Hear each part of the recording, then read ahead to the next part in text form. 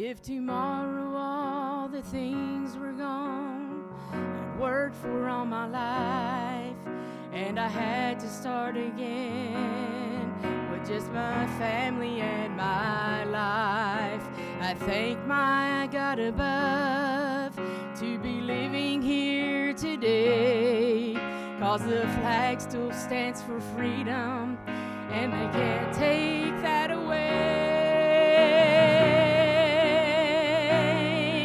And I'm proud to be an American, where at least I know I'm free.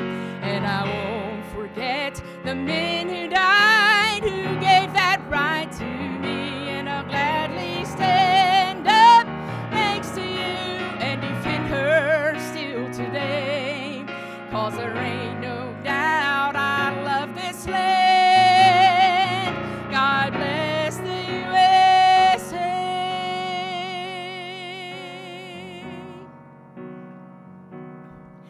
From the lakes of Minnesota to the hills of Tennessee, across the plains of Texas, from sea to shining sea, from Detroit down to Houston and New York to LA.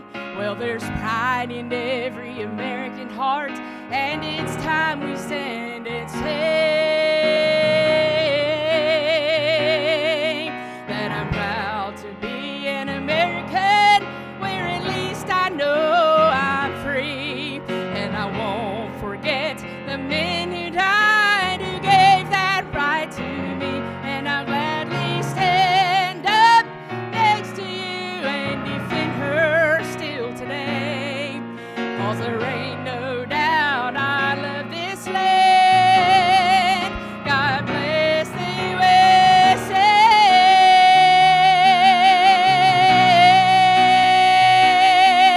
And I'm proud to be an American, where at least I know I'm free. And I won't forget the men who died, who gave that right to me. And I'm gladly stand up next to you and defend her still today, 'cause there ain't no doubt I love this land. God bless the USA.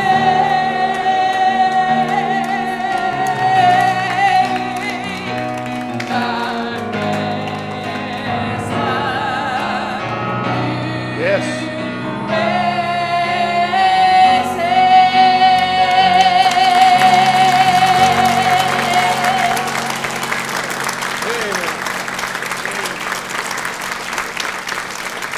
Amen. Wonderful.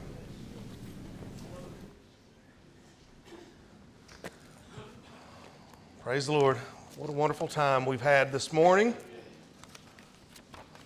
We are now back in Jonah. Jonah, the book of Jonah. We're look at chapter 1, verses 17 through chapter 2, verse 9.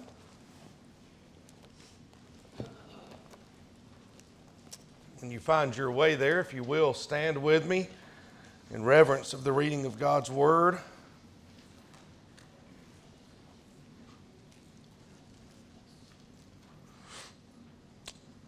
Jonah, we're going to begin reading in chapter 1, verse 17. Now the Lord had prepared a great fish to swallow up Jonah. And Jonah was in the belly of the fish 3 days and 3 nights. And then Jonah prayed unto the Lord his God out of the fish's belly and said, I cried by reason of mine affliction unto the Lord, and he heard me. Out of the belly of hell I cried, and thou heardest my voice. For thou hadst cast me into the deep, in the midst of the seas, and the floods compassed me about. All thy billows and thy waves passed over me. Then said I, I'm cast out of thy sight, yet I will look again toward thy holy temple. And the waters compassed me about, even to the soul. The depth closed me round about. The weeds were wrapped around my head. I went down to the bottoms of the mountains and the earth, and her bars were about me forever. Yet thou hast brought up my life from corruption, O Lord my God. When my soul fainted within me, I remembered the Lord, and my prayer came in unto thee into thine holy temple. They that observe lying vanities forsake their own mercy. But I will sacrifice unto thee with the voice of thanksgiving, and I will pay that I have vowed. Salvation is of the Lord. I want to talk to you this morning about the repentance of the called. The repentance of the called. Let's pray and ask the Lord to open our minds, our ears, our eyes to the message of the Lord this morning. Father, we thank you again for this wonderful day. And God, we're so grateful for the worship that has occurred. And Father, we're thankful for the talent that we've been blessed with here at the church, and we get to enjoy that. God, it's a blessing from you. And Lord, it is meant to glory and glorify and honor you. And God, we're grateful for that. Lord, as we come to this time of worship in word, Lord, I pray, God, that you would open our eyes and our ears and our hearts to receive the message, to see the truth, to hear the call of God. Lord, I pray that you would work in our hearts, help us to have the will to be obedient to those things which you show us. Father, I pray that your blessed Holy Spirit would move among us and that he would provide illumination for us, direction, Father, conviction, challenge. Lord, I just pray, God, that you do your work this morning in your people. It's in Jesus' name I pray. Amen. So this morning we're going to consider this. This is the fourth paragraph of the book of Jonah, and the fourth paragraph in our experience with him. It is that proverbial come to Jesus moment that many of us think about. This is what's happening here to Jonah. He is coming to the reality of the glory of God and the sovereignty of God and the conviction of God and the call of God. And it's this come to Jesus thing. This is probably something that many of us have experienced. Most of us have probably experienced it more than once, and it's quite possible that there are several here today that are due for another moment like this. A moment of sobriety, a moment of realization, a moment of remembrance of who God is and what he has done in your life and what he's called you to do and what he's gifted you to do. And that could apply to every seat in here, including the pulpit this morning. We've discussed over the last 3 weeks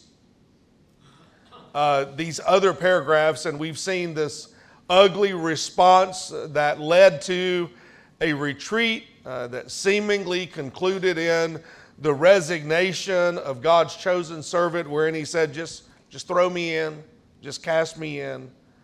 We've spoken about the historical implications of that episode and the prophetical implications of Israel as God's chosen nation who were unwilling to obey due to pride. They were unwilling to be a blessing to the Gentile nations that they were intended to be. Yes.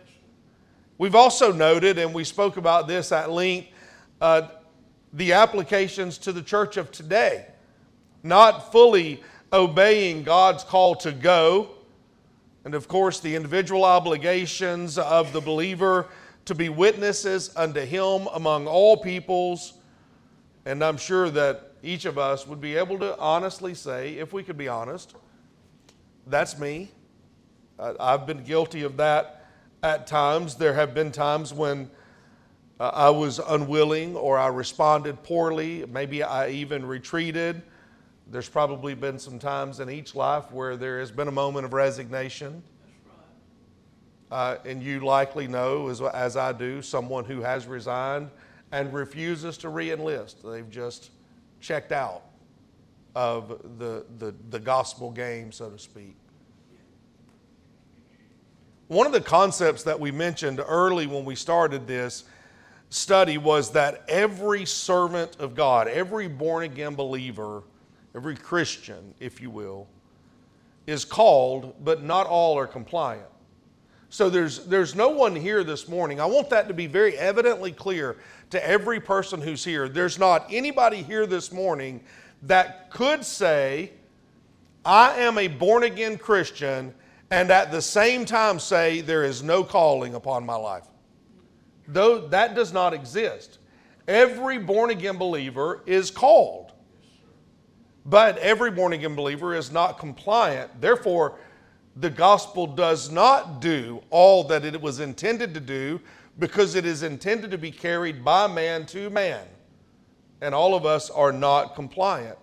And certainly, all of us are not compliant all of the time. And so we wanted to make that concept a part of this study. Everyone is called, but not everyone is compliant. Another concept that we mentioned early on, and we're going to try to establish that today, is that God will not cast a believer aside for faithlessness. So when God calls you to do something and you respond poorly, you refuse, you retreat, you resign, whatever word you want to use there, you're slow to respond, you're disobedient, you are lacking in effort, whatever the case may be, God is not going to cast you out or cast you aside because of the lack of faithfulness, because that would be akin to a work that maintains your relationship. And there's no such thing. There is a work that comes from your relationship, but there is not one that maintains your relationship. So he will not cast aside the faithless. Rather, what he'll do is he will set them down. We used the analogy a few weeks ago of benching a player. That is in effect what he's done with Jonah. He's benched him. He's done it in a pretty spectacular way, but he's benched him. And so he will set you down, and then when you are prepared to serve and respond in obedience, God will then use you to the fullest extent that he has gifted you to be used. And so we don't have to live forever with bad decisions. There is repentance that recovers from that decision, and God can restore. He would say through the prophet Joel that he can restore the moth-eaten years. He can restore that thing, that laziness or pride or fear or whatever, resentment, whatever. He can restore whatever those things devour. God can restore as soon as repentance is made evident. And that's the picture that we have before us today. I would state it this way: every disobedient child of God will be disciplined, but not all will be destroyed. However, the negative implication is not all will be restored, because some will never repent until such time as the flesh is destroyed. This process of restoration is often accompanied by some form of discipline, chastisement, and it always, always, always requires repentance. That is the goal. So, in a light moment here, if you were raised around Atlanta in the 70s and 80s, you may remember this announcement with some nostalgia. It occurred once a week, and this is what it said: "We've arrived at a great moment in time." Anybody remember that? I'm probably the only odd guy in the room. And it was followed by this: "It's Friday." You remember that? Well, I want to tell you this morning, we've arrived at a great moment in time. It's Fish Day. Today we get to meet the retribution, the reinforcement, the redirection, and eventually the repentance that God sent for Jonah. And I want you to see, as we look through this, I want you to see that God could send something like this for you, and likely will, and likely has. The first thing I want you to notice, and we read it in verse 17, and we mentioned this a couple of weeks ago, the Lord had prepared a great fish to swallow up Jonah. I want you to see first that the great fish was prepared and it was preemptive. This is indicative of the way God works. God did not call Jonah and then realize, oh no, Jonah ran, and then go chase Jonah and then realize, oh no, he's on a boat, and then send a storm and then realize, oh no, they're going to throw him in, and then send a fish. That's not how God works. That fish was prepared and it was preemptive. It was sent ahead of time. We talked last week or 2 weeks ago about the prepared things in the book of Jonah. There's a study right there in and of itself that the great storm was prepared, the fish was prepared, the gourd is prepared, the worm is prepared, the vehement east wind is prepared. And so this is what we need to do. We need to ask ourselves, what is the meaning or what is the purpose of the prepared things? Because if we can discover what the purpose of the prepared things are, we might can see that prepared application in our life of those things. And this is what I believe it is. Each of those things were prepared by God for Jonah, and each of them had a representation or an intention of discipline, direction, development, or demonstration. So every one of these prepared things that God prepared, that means ahead of time, before the need, were done for the discipline of Joshua, for the for the development of Jonah, for the direction of Jonah, or for a demonstration of God's grace or God's power. Every one of those things. They were all intended to challenge Jonah, and in the challenge, the goal was conviction and conversion. Convict of the wrong behavior, convert it to a right behavior. God would say to Peter, you're going to deny me, but when you're converted. That is the picture that we have here. This is a picture of conviction and conversion. And so in my opinion, we can see these types of events in our life, and in each one we can witness the hand of God moving. Now, this is the problem. Typically it's in hindsight, right?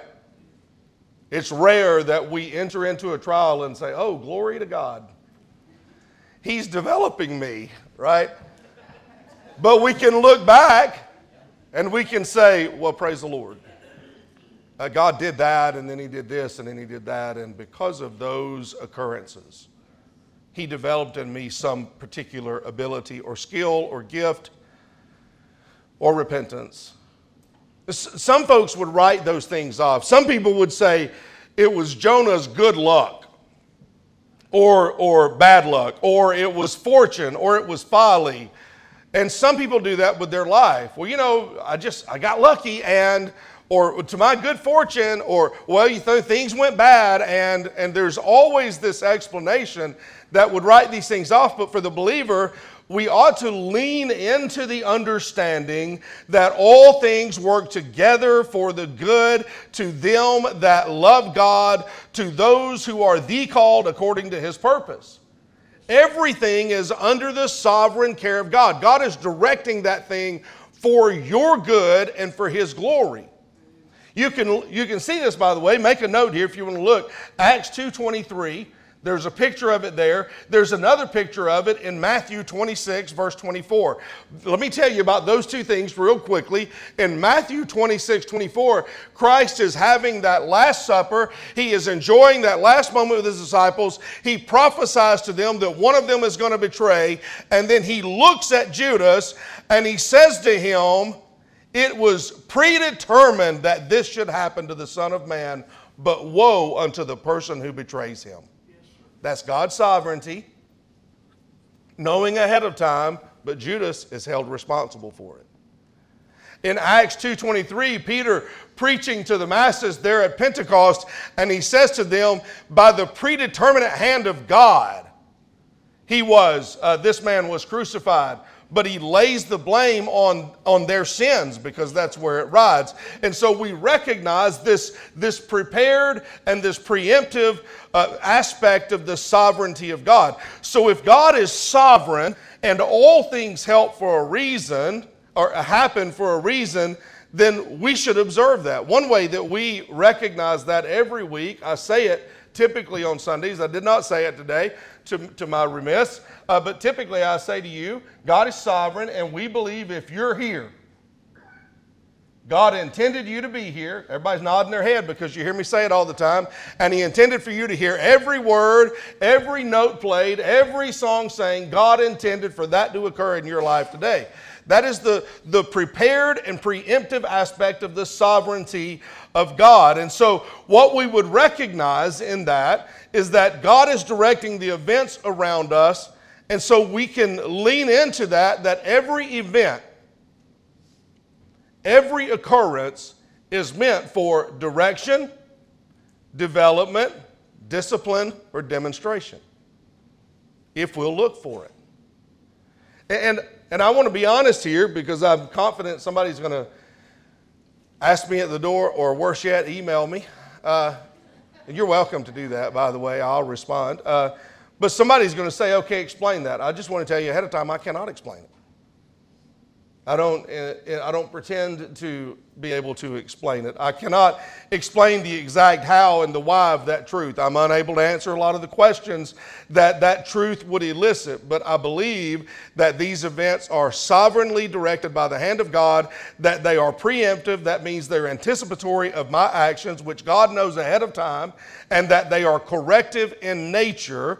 And I know as a believer, if I will observe these things, these events, these people, these occurrences that God brings into my life, I will never be at a loss for growth, guidance, or good insight, because God will direct me. He'll guide me. Amen. That's the picture we have here in Jonah. Yes, sir. This great fish was prepared. If you wanted to play it out in the annals of God's counsel with Himself, it would have been something like this. We're going to call Jonah and he's going to run, because you know how Jonah is. And we're going to shake the ship up, and when we do, we're going to throw him in, but send old Skippy boy over there to swallow him and get him where I want him to go. God preemptively prepared that fish. The second thing we notice is in the second part of 17, and that is that the discipline was preserving and protective. I think it's very important that you comprehend this, because we were all children at one time, and we remember what our daddy said to us, right? Boy, this is going to hurt me more than it hurts you, which never felt to be true in the moment. Well, this is what we see here. This great fish ends up being an alternative to drowning. That's what it is. If the large fish were not sent, Jonah sinks. Jonah is on the bottom of the ocean. Jonah is fish food. Literally, he's dead. He's gone. He is drowning. There is no other opportunity here for Jonah to survive this moment. And so, while I would not say that, look, I'm excited, I'm in a hurry to be swallowed by a large fish, if I were sinking into the depths of the sea, drowning, a fish might be an improvement of the immediate circumstance. Swallow me and get it over with, right? Or swallow me so I can breathe inside of you. Whatever the case is, what we see is this discipline was for preservation and for protection. God had full intentions of Jonah accomplishing the work that God sent him to do. It was never in question. It was going to occur. And listen, God knows you that way as well. Psalm 139 says He knows all about you. And He told Jeremiah, I called you while you were in your mother's womb. He knows you that way too. He knows what He's called you to do. He knows what good works are set aside for you to accomplish.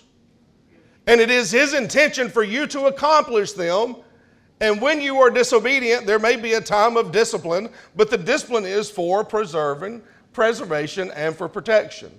Now, there's something's got to be discussed here. A lot of theologians argue about this. They've argued for eons as to whether or not Jonah sank and died and was then swallowed by the fish and then dead and God resurrected him, or did the fish swallow him and he died and God resurrected him, or did he live for 3 days inside the fish? That's a tremendous theological argument, and I'm not exactly sure it matters, just to be quite honest with you. I really don't know that it matters. I mean, you tell me, if they threw you in the middle of the ocean and a great fish swallowed you and then 3 days later spat you out on the ground, would it matter whether or not you were dead? It's pretty horrific either way, right? I don't know that it matters. The argument for the literal death is related to the way that Christ described the situation with Jonah. Christ said, using Jonah as a sign, as Jonah was in the belly of the whale, or the belly of the great fish, 3 days and 3 nights, so shall the Son of Man be in the earth. And so since Christ literally died and was resurrected, they reverse engineer that to say, well, Jonah must have been dead and resurrected. But there was a sign, and you can read that in Matthew chapter 12, that there was a sign that Christ was talking about. And it could have to do, and most people believe it was the fact that Jonah was out of sight and out of mind for 3 days, as good as dead, and then he reappeared. But I'm not 100% sure that the sign wasn't the fact that those wicked Ninevites repented and the Jews would not. There's a sign right there as well. And Christ included it in that the men of Nineveh shall rise and judge this generation and condemn it, because somebody better than Jonah has arrived. Christ used that often. Somebody better than Solomon is here, and you won't listen to him. And the entire book of Hebrews was written by the Apostle Paul to show that Christ is a better option than Moses. He's a better option than the angels. He's a better sacrifice. He's a better high priest. He's better than all of it. And so I'm not sure that the sign was death and resurrection as much as it was recognition and repentance. But at any rate, you can make your own decision there. The important fact is this. 3 days later, and we won't see it today, we'll see it next week, but 3 days later, Jonah is walking on dry land, accomplishing that thing that God originally sent him to do. That's the point. It is that what we see is that fish preserved Jonah. If he would have been left to the sea, he was dead, but he was not left to the sea because he belonged to God, and God doesn't leave any of us to destruction. We are not meant for destruction and wrath. We are meant for obedience and glory. And that is what we see here. Metaphorically speaking, if you're into metaphors, metaphorically speaking, if you're drowning in a sea of bad decisions, and God comes along and swallows you up in discipline, don't give up. Look up and fess up. Repent and let God bring you back up to where He intended you to be to start with. That's the message in Jonah. And so we see that this discipline was preserving and protective, and typically in our lives, discipline from God is preserving and protective. I want you to notice the third part of verse 17. Jonah was in the belly of the fish 3 days and 3 nights. I want you to see that the time was precise and it was prophetic. The prophetic aspect of it doesn't speak to you and I very much. When we see the prophetic part, I appreciate the precise part immensely, but the prophetic part, Christ refers to it to do with His death, burial, and resurrection, and that's the prophetic part. But the applicable lesson for us is that God determined the length of the discipline to be exactly concurrent with the time of repentance. It's precise.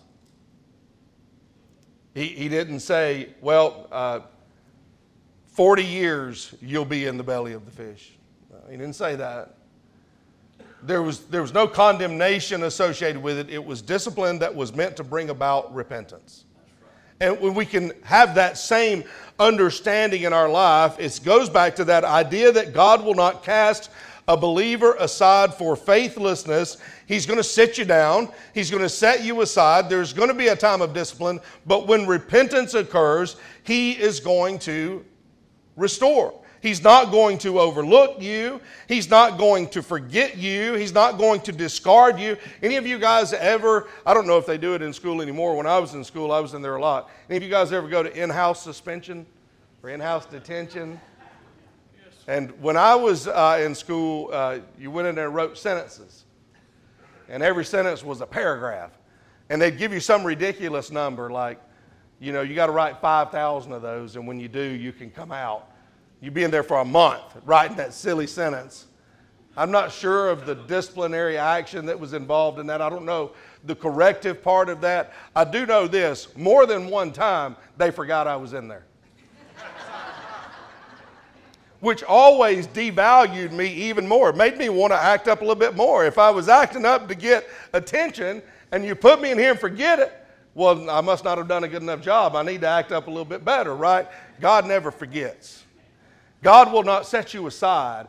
God will not cast you on the backside of the desert as He did Moses unless He plans on coming and getting you later in order to use you. God does not forget. God does not cast aside. God does not disqualify you indeterminately. He is simply looking for repentance and obedience. That's it. And so what we need to understand is that He loves me. He gave His life for me. He has called me. And I may not be willing to concur today. And if that's the case, God's going to send some trial or some tribulation or some form of discipline in my life. But when I am when I am prepared to repent and be obedient, God is going to use me. And look, I've lived that. I lived better than a decade in absolute, complete disobedience and rebellion against God. And the moment that I began to walk with Him again, He showed me that He could restore me and use me, and He did. Amen. And He can do that in every life. He's just looking for repentance, acquiescence, agreement. 1 John 1:9, we quote it all the time. But the word there, that if you'll confess, is the word homologia. It means to say the same thing. That's what God is looking for in His children. He's wanting you to agree with Him about the wickedness of your sin, about the disobedientness of your disobedience, that He is right and you are wrong, that about the righteousness of His Son, about the penalty of your sin, and about the propitiation of Christ, that I deserve to be in hell. I deserve death. I have sinned, and the penalty of sin is death, and that comes with an eternal separation from God. But Christ, while I was yet without strength, died for me. He's wanting you to agree with that. And when you repent of your sinfulness, He's going to relent of His condemnation. He wants to see you in the righteousness of Christ. And for the born-again believer, as soon as we repent, God sees us. He restores. Jonah chapter 2, and we're going to cover this all in one fell swoop. From verse 1 to verse 9 is all one prayer. Jonah's been cast in. He's been swallowed up. And my opinion is after that 3 days was up, that's when he began to pray. You can read it any way you would like, but what I can tell you for confident is that in chapter 2, verse 1, it says, "Then Jonah prayed," and everything from there on is the prayer till you get to the end of verse 9. And I want you to acknowledge or to see what is in this prayer. "And I cried by reason of mine affliction unto the Lord." And what did He do? He heard me. He answered. He heard me. You see that? Jonah acknowledges God's hearing. God is waiting on you to speak to Him. He is waiting on you to communicate with Him. He is there wanting to respond to you. And Jonah here acknowledges, he said, when I cried out, he heard me. And when he heard me, that is a picture of the mercy of God, because he should not be listening to us. We are, Jonathan Edwards said, lower than a worm. God heard me. Look what he says in verse 3. For thou hadst cast me into the deep in the midst of the seas, and the floods compassed me. Here, Jonah acknowledges God's hand. You had me. It wasn't my decision to get on that boat. It wasn't my decision to run. All of those things I'm responsible for, but God, you had me in your hand the entire time. In that ship, those sailors, I told them to cast me over, and they did, but God, you had me in your hand. You threw me in the water. You plucked me out of the water. You had me in your hand. And he's acknowledging there the sovereignty of God. In verse 4, he says, Then said I am cast out of thy sight, yet I will look again toward the holy temple. And so here he is acknowledging the holiness of God, that God is holy and that he is righteous. In verses 5 through 7, he says all of these things happened. But in verse 7, when my soul fainted within me, I remembered the Lord, and my prayer came in unto thee, into thine holy temple, and you brought life to me again. He acknowledges God's help. He brought life. That is grace. And then in verse 8, Jonah repents. That's what that is. That acknowledgement there in verse 8, that those who observe lying vanities forsake their own mercy. Jonah forsook the mercy of God in disobedience. And I'm saying to you this morning, when you think about that idea of lying vanities, untrue emptiness, deceitful concerns, you've forsaking the mercy of God. In verse 9, Jonah commits to follow. I will pay that which I have vowed.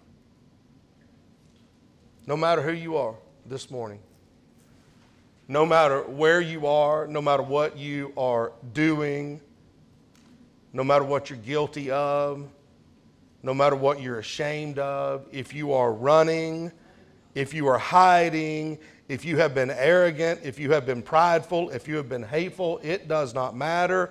If you will speak to God in repentance, he will hear you. He has his mind on you. He has his hand on you. He is holy, and he will do right, and he will help you. You just need to repent. If you're here this morning and you're backslidden, you say, Preacher, I'm born again, but I haven't been living right. I haven't been doing the things that God has asked me to do. I've been disobedient. That's fine. He'll forgive and restore you to righteousness. All you have to do is repent. If you're here this morning and you're yet unregenerate, you cannot tell of a day where you surrendered unto God and God saved you. You don't remember a time when the Lord birthed in you a new life. Repent of your unbelief. Remove yourself from the throne and put Christ on the throne. With the heart man believes, and with the mouth confession is made unto righteousness, he will not forsake anyone who calls upon the name of the Lord. It's repentance. You only need to repent, and he'll do the rest. Would you stand with me this morning?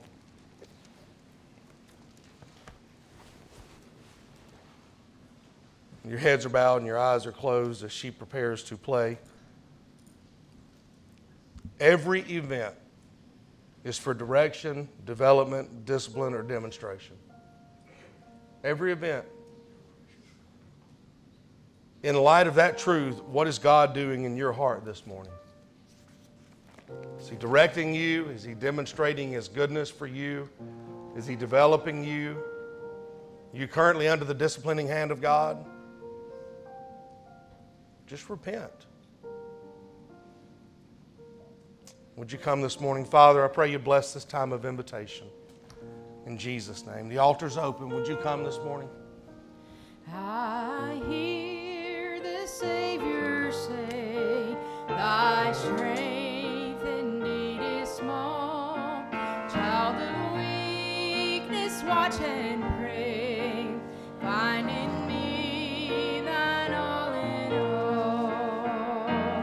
Jesus paid